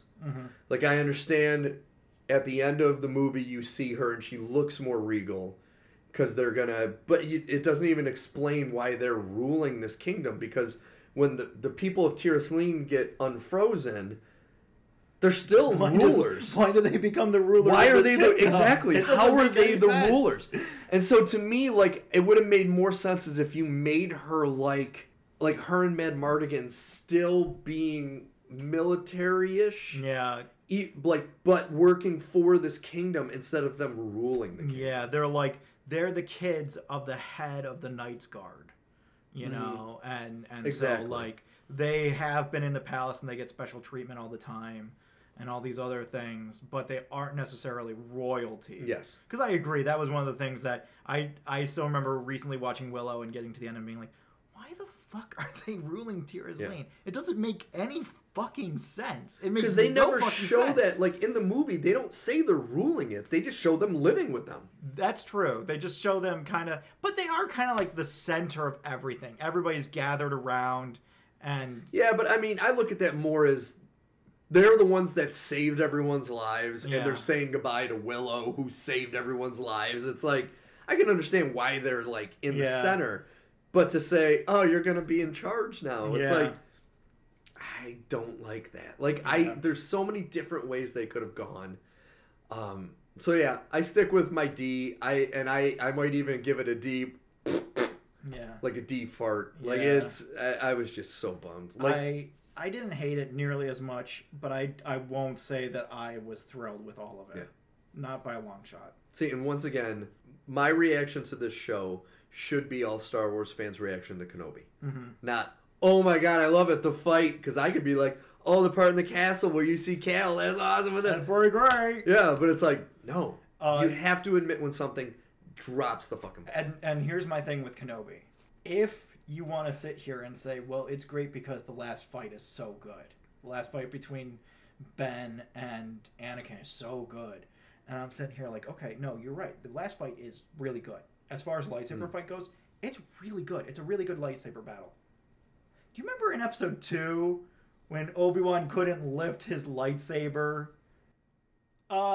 That's why I don't like this. And now series. it's like, what, 3 days later? This is like 5 days later, and he's doing all this shit, and he's fully reconnected with the Force, and it's like, meanwhile, we haven't seen him meditating. We haven't seen him doing anything to earn his powers back. It's just something like, I have the power. That show was so fucking bad, and I don't see anything like that here. It doesn't have as many of the issues as something like She-Hulk, where there's a level of expectation. There's still a level of expectation, but it wasn't really until the Trolls came along that I was pissed off. Like, that was the moment I was like, okay, you've taken this too far. Up until that point, I was like, this is okay. I will take this as an adaptation of things. But there are a lot of moments of Alora's running through the woods. There's kind of this weird magical cut, and now the lighting's different. Yeah. And she's hanging out with these two lesbian woodworkers, and they talk in a completely different way. And they're wearing blue jeans. And they seem entirely different than everybody else we've ever met. And then they're killed. And none of this means anything to the actual plot of the story. We get no closure or resolution. Was this magic? Was it hallucination? Was it Gaia talking? What was it? It was nothing. Apparently it was nothing. What the fuck was it? And there's too many moments like that in Willow of just like, what the fuck was Willow's flamethrower? You can't just turn to the audience and say, don't worry about it. Don't worry about it. The fact it's that they said, don't worry about it. That was to the audience. Yeah. That was them saying to the audience, we don't know either. Yeah, we want to show you something cool. We want to have a cool flamethrower shot, so we're going to have it. And Willow's going to wear this backpack the entire time. Is it a backpack? Is it a flamethrower? Yeah. Is it magic? Is it not? I don't fucking know, because one minute you say Willow can't do magic, and the next minute he can. So I don't fucking know what the rules are, because you won't stick to any of them. Yeah. Commit. That's my final edit. Commit to what you're doing. My final edit is unfuck it for season 2. Yeah. You have a lot of fixing to do on this series, and hopefully you listen to this show. Mm-hmm. Because, and also, I gotta admit, I usually don't look at online reviews. This thing is getting crushed. Is it? Is it getting hammered? Hammered. Oh boy. By people who are like, this is just dumb. Mm-hmm. And I could not agree more. Well, Willow wasn't hugely popular when it came out. It wasn't, but it's kind of like how, I don't know if I just have a thing for cult movies. It's kind of the same as the Monster Squad. To where when it first came out, it didn't do well. But over the years, the cult following it has a cult was insane. Oh, yeah. It has like a Princess Bride, Big Lebowski cult following. Yeah. Oh, yeah. And I forget, I actually saw an interview that happened a few years ago with Warwick Davis and Val Kilmer. It was before the Val Kilmer had all of his surgeries, because he was normal. But I forget that Warwick Davis was 17 when they filmed Willow. Yeah, he was young. He was so young. And he pulled it off. Oh, yeah. He seemed like a 25, 30-year-old man in that. So. Yeah. His wife didn't. but she looked older. She looked a lot older than She looked a lot older. She looked a lot older. So that's our Willow review. Yeah, I want more and less at the same time. Yeah. I want more of the good stuff, less of the bad stuff. Can we talk about something good now? Yeah, let's talk about something good. Can we bring Kelly in? I was about to say, do you want to come in, Kelly, and we'll talk about Matilda? Okay. Right. So we're gonna bring Matilda in the musical. Matilda the musical. We're gonna bring in our resident Stan Kelly, and she's going to join us for our conversation. One of the many things that Kelly specializes in is musical theater. Yes. She has met Lin-Manuel Miranda. Yes. So like, I don't think you got lunch with him, but you met him. You Yeah. talked to him. So, hilarious story. My mom and I went on a trip to New York City, Mm-hmm. and we saw a different show. And when that show was over, I was like, hey, there's this little musical. It's a few blocks away. They're also getting out soon. But I'm telling you, Mom, this guy in this show, he's going to be big one day. And she was like, all right, we'll Was do it in the Heights? It was when In the Heights was first on Broadway. It had gotten his Tony, but it was before he got really big. And he was delightful and courteous and met with every single person at that backstage door. That's awesome. Including us, who we didn't even go see the show. I'm so sorry. It's the thought that counts. Yeah, I have a little autograph book at home, and I have a few autographs in there, including his. Nice. So So those are her credentials. If anybody is doubting. And for I me, did theater, and I'm in music, and all this other stuff. and for me, I'm very biased because I love musicals to death. One of my favorite movies is Singing in the Rain. I was going to say Singing in the Rain. Hairspray, the music. I absolutely adore Hairspray. I also have a Singing in the Rain story, sort of. My grandma. Oh, I was going to say, you didn't meet Gene Kelly, but your grandma almost did. My grandma almost did. Really? So my grandmother grew up in New York City. Okay. In the East Village, around the time when... In the Ukrainian district. Yeah. So, around all that time. And, she was also big into music, so she thought Gene Kelly was hot shit. Oh, he was the man. Yeah. So when they were filming On the Town in New York City, she was walking down the street and she remembered passing she passed two sailors. Was it him and Sinatra? It was him and Sinatra. Oh my god! They went to go buy apples in between takes at an apple seller. She passed by them and she kind of stopped and she was like, those two guys seemed way too attractive to just be sailors. She turned around and she was like, oh my god. So she didn't go up to him or anything because she was she was like a teenager. She was starstruck. But still just absolutely delightful. Well, the thing about Gene Kelly, and I love everything Gene Kelly, watching him dance, it looks effortless. It looks effortless. And that's Truly why it's so effortless, good. which is amazing. Because if you think about how difficult the stuff he did, holy cow! But getting back to musicals. Yeah, Yes. Love musicals. Because we could talk about Gene Kelly for days. Yeah. I was gonna say Gene Kelly is like Superman flying. He can it's easier for him to dance than it is to walk. He has to think about walking. He just moves by dancing. Exactly. For sure. So Matilda, it's not a remake, but everyone when they hear Matilda, they think about the Danny DeVito movie from the 90s, right? I think it was in the 90s. Something like that. And great movie, love it. This is more in line with a true adaptation of the book. Mm-hmm. And I believe this is also the adaptation of the Broadway musical from a Yes. few years So ago. this was a very successful Broadway musical. Yes. Back in the early 2010s. I remember seeing a lot of buses for it. Mm-hmm. It is a little darker than the Yep. original, but holy shit. Every Roald Dahl story is a little dark. Yeah. Yeah, even the James and the Giant Peach, which is such a great movie. But man, it's dark. It's dark, especially in the beginning. I remember the first time I read that book, I read the opening, and it's like, oh yeah, he's orphaned because his parents get run over by rhinos. And I'm like, what the fuck? His parents get run over by rhinos? What the fuck happened? And then he's pretty much tortured by his aunt. Holy Jesus. No, every Roald Dahl story is dark and twisted. But this is so good.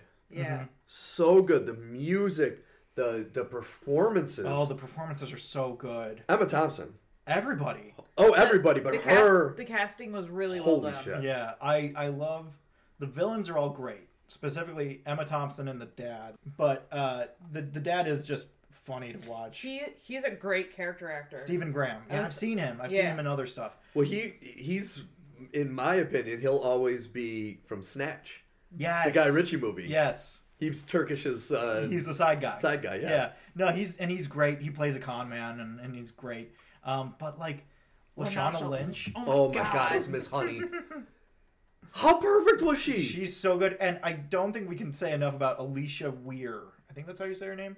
The girl who actually plays Matilda. Yeah. She's fantastic. Yeah. She is encapsulating in this amazing. She's Irish. Is she? Mm-hmm. She is just a little spunk bomb. I can see her being in Hollywood for the next 20 years.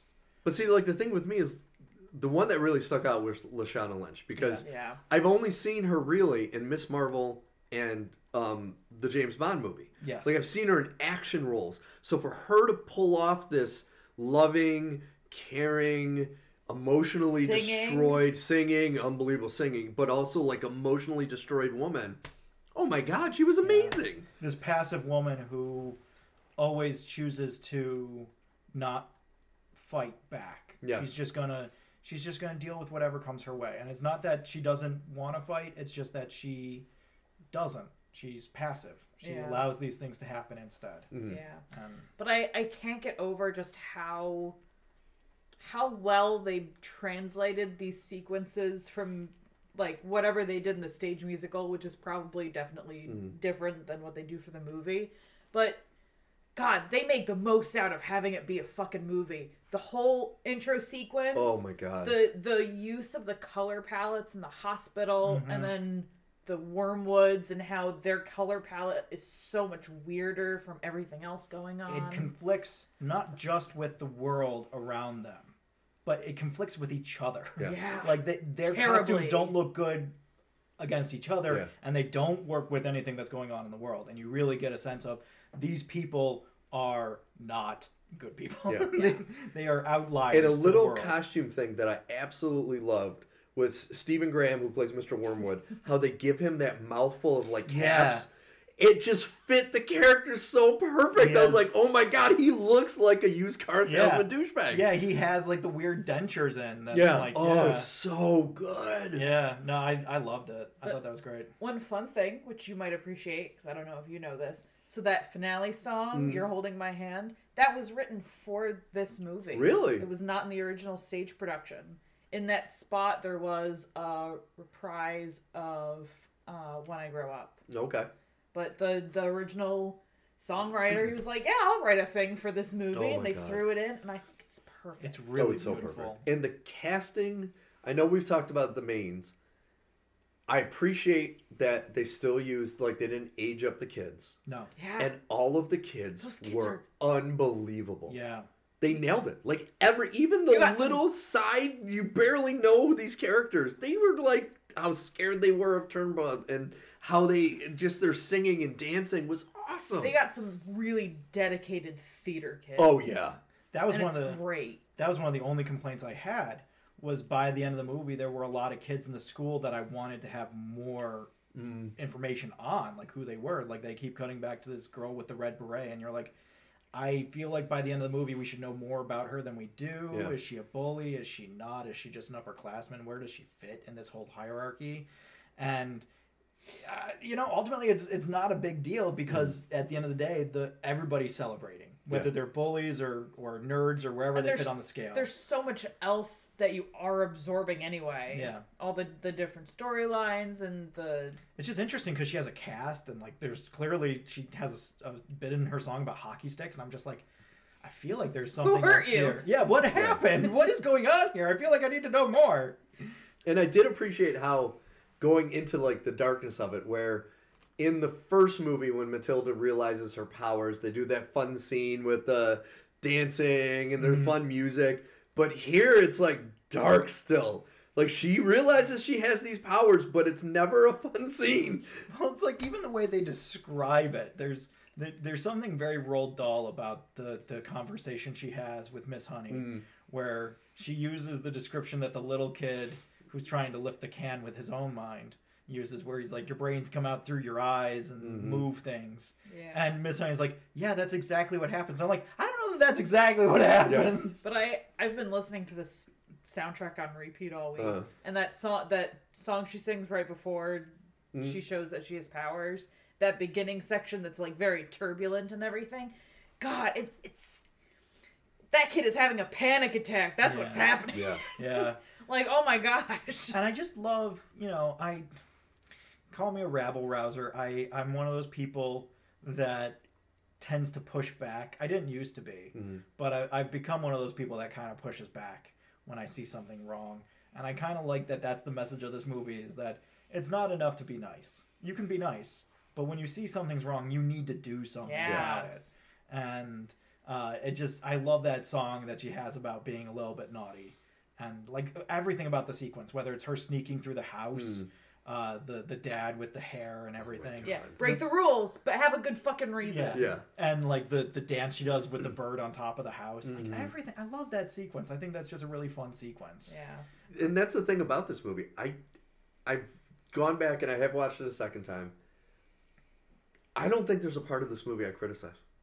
There's really not. I don't have any. Really and not. The pacing? pacing it's great. And it's a longer movie. It's like 2 hours and 19 minutes or something like that. And I was going to say, the stuff with the acrobat and the escape artist oh my God. is one of those things that on the rewatch, I could see that being boring. Of like, okay, but it is such a great reveal. Yeah. When it happens, you're like, oh, shit, son. You're realizing how powerful she is. That she's seeing. Well, it's funny because I made a joke to Kelly. So full disclosure, me and Kelly, while we love many things, we did not watch the original Matilda from the 90s. Neither one of us has really seen it. That's just one of our little gaps in our knowledge base. So, like, our understanding of what Matilda is kind of fundamentally different than everybody else. Like, we know the Danny DeVito story of him taking care of the girl and all that other stuff. We know that she has powers and that there's a mean teacher that throws people by their pigtails, that kind of thing. But, like, I jokingly turned to Kelly. And when Matilda's telling the story to the librarian's like, where do you come up with these great ideas? I jokingly turn to Kelly and I'm like, oh, she has a little door in the back of her head that connects to a parallel universe and it just feeds all the way into her brain. No, that's actually what's happening. That whole dynamic between her and the librarian too was so great. Like, I could watch a movie of just the two of them having like these discussions and creating these stories, and oh my God, it was so good. I love the idea that you had of she needs to set them up. I want to set the teacher and the librarian up. Oh yeah. Yeah, let's do it. Let's go. But see, and that's the thing that I appreciated more about this, because in the original movie, they just show Matilda going to a library and getting out books, and she does meet a librarian, but it's nothing. Like, it's not a relationship. They don't. That relationship with the librarian and the traveling librarian, and it makes it seem magical. Yeah, was so good. And what else I like about it is, it shows that even before she started attending school, there was at least one adult in her life that was like, are you okay? And was you supportive. Don't seem okay. And was supportive. Yeah. And filled a gap. Yeah. And that's why Matilda just kept going back. Yeah. I'm like, I love just little silly things. Again, this comes back down to the writing of Roald Dahl. But things like the dad always calling her boy. I fucking love that. Like, that's such an easy, succinct way to show who he is as a character. And just, like, one of the very few things was that at the end of the movie when he kind of is like, oh, I don't know if I want to let her go. I was like, nah. This guy just... the moment the teacher's like, oh, I could take care of her, I expected him to be like, oh, fuck yeah. You take care of her. She's your problem now. God, but that whole part where the dad finally addresses her as his daughter. Yeah. And she's like, now hold on just a ding dong moment. And it takes that conflict, that internal conflict, and it bakes it in an oven, and it's like, oh yeah. Like, let's go. Yeah, flash fries it. And what's funny is they changed that dynamic around, because in the original movie it's more Rhea Perlman who plays the mother is reluctant a little bit to let her go, to where in this one the mother's like, I don't give a shit, like she didn't even get out of the truck. It's the dad, and it's like it was interesting to me how that dynamic got swapped a little. Yeah. You know what it is? I think it's that a lot of the pranks that she played at home were on the dad. Yes. So it was more of a moment of kind of making up. Yeah. And there's that nice moment where she unglues the hat from his head. Oh, that was awesome. I just like, there's just so many nice what little a parting gift. All the things I found horrifying as a kid about Roald Dahl stories. The idea of a dad having a hat glued to his head, and the teacher throwing people by their pigtails, like all these things that You're getting bullied. You should tell a teacher, maybe the headmistress. Yeah, I everything I found reprehensible as a child about Roald Dahl stories, I'm like, this is fucking great. I get it now. And this is what I think helped my kids be okay with some of the darker tone, is that it was a musical. Yeah. And if they could take some of these stories that are darker and make them musicals and make them good musicals, it does take away from some of the scarier parts. I know they're working on a Charlie and the Chocolate Factory with Timothée Chalamet, which we're going to see how that goes. If they do that based on the Broadway musical, that could be something. That could be interesting. Because don't think I didn't notice Roald Dahl Estate, that you put a big fancy logo at the front of this. And on IMDb, it's listed as Roald Dahl's Matilda the Musical. Matilda the Musical. Yeah. This is not dark, but some of the less loved animated movies from the 90s have been brought into musicals as of late, especially animated ones. Hunchback. So the same group that adapted Hunchback for the stage is doing Hercules. Ooh. Which... That could be interesting. It's been a hot minute since Hercules has kind of been in the spotlight. Here's my thing with that, though. Yeah. I still love the music in that movie almost more than any Disney movie I've seen. For sure. They need to keep that tone. The R&B kind of... Well, this is what I was about to say, is that some people don't really love that it has an entire gospel... Oh my God. Because it's kind of stealing from one culture and giving it to another to tell a story. Yeah. So, I don't know. What do you do? Do you keep going with the gospel kind of choir feel motif that you have going on? Do you try and, swing more towards a more middle ground? Do you just include more African Americans in the cast? You know what I want? You know what I'd really love? Is... if they actually got to sing in Greek for certain parts, that'd be really swanky. Because there was a production a few years ago, and then they brought it back. There's a production of Fiddler on the Roof that's done in Yiddish. Oh, yeah, I remember that. Which is a great idea. Yeah. Yeah. But if they had some of the, gospel stuff, and there were, parts that were in Greek or something, I think that would be really cool. But speaking of Greek and Grecian art, the... Greek choir of the children in the school. How great were they? How great were they? That opening... Nice segue. Yeah. That was good. Pulling us back into focus. That opening bit when they're going to school for the first time and the kids are just moving cross against each other behind this gate, and it's just... There's so many dances in this that are hypnotic, is the word I keep coming back to. God. It's just the second to last song, The Revolting Children, which I've had playing in my head for 3 days now. The dance that they do down the choreography is unbelievable. Being led by the girl in the red beret. Yeah. Exactly, it's so hypnotic. Good. You're just watching it and you can't stop. Yeah, and the song earlier when they're literally going through the alphabet. Yeah, I want to find this fucking lyricist and shake his goddamn hand. I will say, and I told you about this. It was funny. Oh, yeah. The first time we were watching it, I didn't really notice it. It just kind of popped into my head, but I didn't really think anything of it. And then the second time we were watching it, I was trying to figure it out. And they're going through the alphabet, and I'm like, they keep skipping Z. It's really weird that they don't say Z. And then I'm like, oh, dumb fucking American. Fizz Z. They're saying Z. Mm-hmm. You dumb American bastard. Dumb American bastard. No, the funny thing about it is the tone of some of the scenes in the school. It brought me right back. Have you ever seen the video for Another Brick in the Wall by Pink Floyd? No. Oh, where the kids are marching in their little outfits saying, "We don't need no education." I was like, that was if you are a Pink Floyd fan, which they're my favorite band ever, and you have watched that video and heard that song, that's the tone of this school. Yeah. Was especially at the end when they're ready to fight back. Yeah. I could hear them almost saying, "We don't need no thought control." It's that's what they're doing. Speaking of tangent, speaking of old music videos. Oh, yes. I discovered something, and this is news that I think Steve needs, and I think your viewers need. Hans Zimmer. Yes. Love him. Yes.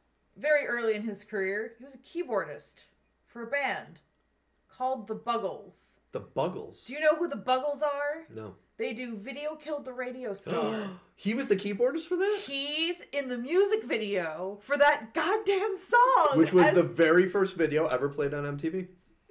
So nice little piece of Interesting. movie trivia. That's right up there with Hans Oingo Boingo. fucking Zimmer. Yeah. What's his face? Danny Elfman on Oingo Boingo. Yeah. That's up there with that. Yeah. Wow. Isn't that crazy? Zimmer. That's crazy. Yeah. That is so nuts. See, now I want just a version of that song where every once in a while you just get the Inception. Just, oh my god. or just some of the weird music engineering he's done. The razor blades on cello strings, whatever you want. Oh my god. Smashing. That's fun. That's Yeah. awesome. But yes. But anyways, Matilda, I give this the biggest A+ yeah. that I could. Once again, this was knocking on the door of the Batman for my favorite movie of the year, Yeah. and it was so close. We watched it twice this week. Yeah. I would also give it an A+. I just like it. Just is really good. It's one of those movies I didn't expect to love. I expected to enjoy it, but like the more I think about it, the more I'm like, I really can't say anything bad about it. Everything about it's really good, And it's one of those rare kid movies where it's like, I'm actually okay with my kids watching this because I don't feel like they're losing brain cells. I was gonna say this is such a beautiful intersection of being a good movie musical, and a good movie musical that's kind of targeted toward kids. Yeah, absolutely. When I Grow Up is such a kid-centric song that It's- every adult just pulls you right back to being 10 years old. I was gonna say, it has the Pixar effect where the kids are enjoying it and the adults in the back are like, ow, my heart. And then you get Lashana Lynch at the end being like, when I grow up, and you're like, yeah, that's me. That's me right there. As when I grow up, I'm going to do all these things. Yeah. As a 35-year-old man. Lashana Lynch. Oh, God, I can't get and over like her. and Emma Thompson just really, they're so fucking good. Emma Thompson, we haven't really mentioned her. I feel like we should talk about how good she is because she is so good. A joy. The second musical number she has 2 musical numbers, which that's how you know she's great, is that she has the second musical number in the middle of that phys ed scene. And then there's like a fantasy element of it too. And like the entire time you never are like, yeah, no, this breaks. It's the entire time you're like, yeah, cool. Go for it. This is great. My kind of thinking with that is the longer Matilda's there, the more she's kind of infecting everybody with her imagination and mind and whimsy. I just assume it's musical rules. Where when people are singing, the rules don't necessarily always apply. Yeah. But like at the same time, you know she had explosives in that obstacle course. Those explosions were very real. I do want to see the making of for this. Yeah, I want to know, because I saw a clip of them rehearsing that was on a green screen, but a lot of this looked practical. It did. A lot of this looked practical. So. There were some scenes, the scene of Matilda dancing on the roof of the house looked green screen. Yeah, but that's child safety. Yeah. Totally valid. Totally get it. But the stuff at the school, I don't know where the green screen may have ended and where the reality may have begun. How much of it was sets, how much of it wasn't.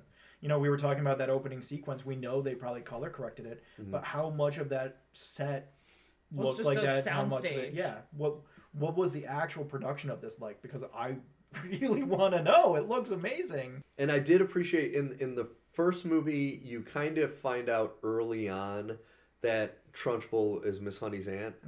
But in this one, they held that. They held that close to the chest. And I like how they used a different actress in the storyline to play. And even when you realize that, exactly, similar but not quite. And then when you realize that it's a real story, they still don't show it as Trunchbull. Yeah. And you're like, for those of us that knew, we were like, yeah, we know it's Trunchbull. But then they reveal it like right at the end, and it's like, oh, that's awesome. It's not until Matilda herself realizes. It's a really satisfying. Oh my god, so reveal. satisfying. How great are all the sequences that take place in Matilda's head? All of them are so good, and the way that all the characters just kind of jump into them, like I love that the librarian is so invested. in everything that's happening, hanging on every word, and it just. And I love how that Matilda places it where she goes, "What happens in the story?" She's like, "I don't know." And it's like it hasn't come to me yet, and it's like that's awesome. I love that's it. a great way to show that. One thing I love about just Matilda's character in general is not only is she like very nice and very smart, is she's an amazing like storyteller, Yes. which is kind of nice for a child character. Yeah, to a female have. child character. Yeah. Especially a lot of stuff we've talked about over the last year is how they dumb down kids. Yeah. And Yeah. it's like, this is the like opposite of everything we've complained about. Yeah. Yeah. This is the Gen Z. If Trunchbull is global warming, this is Gen Z being like, wake up, sheeple. Yeah. Get exactly. involved. No, but what this, especially this segment of this episode tells me is we got to do a musical episode. Oh, someday. yeah. Oh, That's yes. got to be. Because Absolutely. any excuse for me to watch, because I've been planning on trying to get my kids to sit down in front of Singing in the Rain, and any way to get that to happen sooner than later. Yeah. I recommend if you want something that might help them ease into musicals, show them State Fair first. Okay. Because State Fair, there's like a romance subplot, but it's very Americana. There's some alcohol jokes, but they won't get it, and that's totally fine. I watched it so much that's probably the movie I've watched the most. Beating out Singing in the Well, Rain. I am grateful for YouTube because I did show them the Donald O'Connor Make Them Laugh scene. Yeah. Oh, excellent. Holy shit, they were like all into that. Yeah. And I'm like, and For sure. I'm thinking like not only that, but they'll laugh when they hear I can't remember her name, the lead actress, Lena Lamont, and her high voice. And I know I can just hear my son laughing his ass off, and I'm like, oh, I want to show it to him. can't stand Can't stand it. Oh, I love that movie. I So can't much. stand it. I could watch. There's actually a funny super tangent. This was in the early 90s. I used to get together with my friends and watch the Oscars, and this has gone down in history with my group of friends. It was after Gene Kelly died. They were doing this retrospective on him during the Oscars, and that's all I wanted to watch. And they were all like talking and joking during it, and I was like, "Shut the fuck up! I want to hear Gene Kelly." And I got made fun of forever after that. And to this day, they're like, "Oh, Stephen Gene Kelly." It's like, no, dude, you don't understand. That's all I wanted to see, and they talked through it. I was so mad. And just, you know, if you're gonna throw hands over somebody, Gene Kelly's. Gene Kelly's one to Yeah, do that's it. valid. Yeah. Even So- Xanadu, Gene Kelly still got through it. You know, I haven't seen Xanadu. I haven't heard anything good to make me it's- run towards Xanadu. But It's interesting. the most I've heard that intrigues me is tightrope roller skating. Yeah. There's a lot of roller skating. Yeah, in there's a Xanadu. lot of roller skating in Xanadu. That's And what I've it's heard. a lot of Gene Kelly roller skating in Xanadu. I feel like that would kind of diminish his dancing ability. You'd He think. was wearing a suit, so I don't know if that's Yeah. something. I think that's about it for Matilda and for this show. I Yeah, think. this was a good episode. Yeah. I didn't realize we were going to go so in depth with Willow, but I'm glad No, we did. I'm glad we did too. I'm I'm glad we really glad we we did. really unpacked that. Yeah. We went through a lot of stuff. That was a nice therapy session for you and Oh me. my god. I need a lot more therapy after that. So this was episode 85. Thank you, Kelly, Thank for you, joining Kelly, us for for that joining last us. Very segment. You welcome. always make our segments better. Yes. But this was episode 85. Please go back and listen to our back catalog. And if you are interested in finding out anything else about us individually, you can look me up at staylarbooks.com. I promise we're going to cover Bullet Train. It's becoming our white We whale. are going to. It's That's gonna have to going be to next week. happen. You can find me at jutsumstudios.org under the Bronx Division tab. Goodbye, everyone. Have a great week, friends and enemies, and we'll see you next time. Yeah.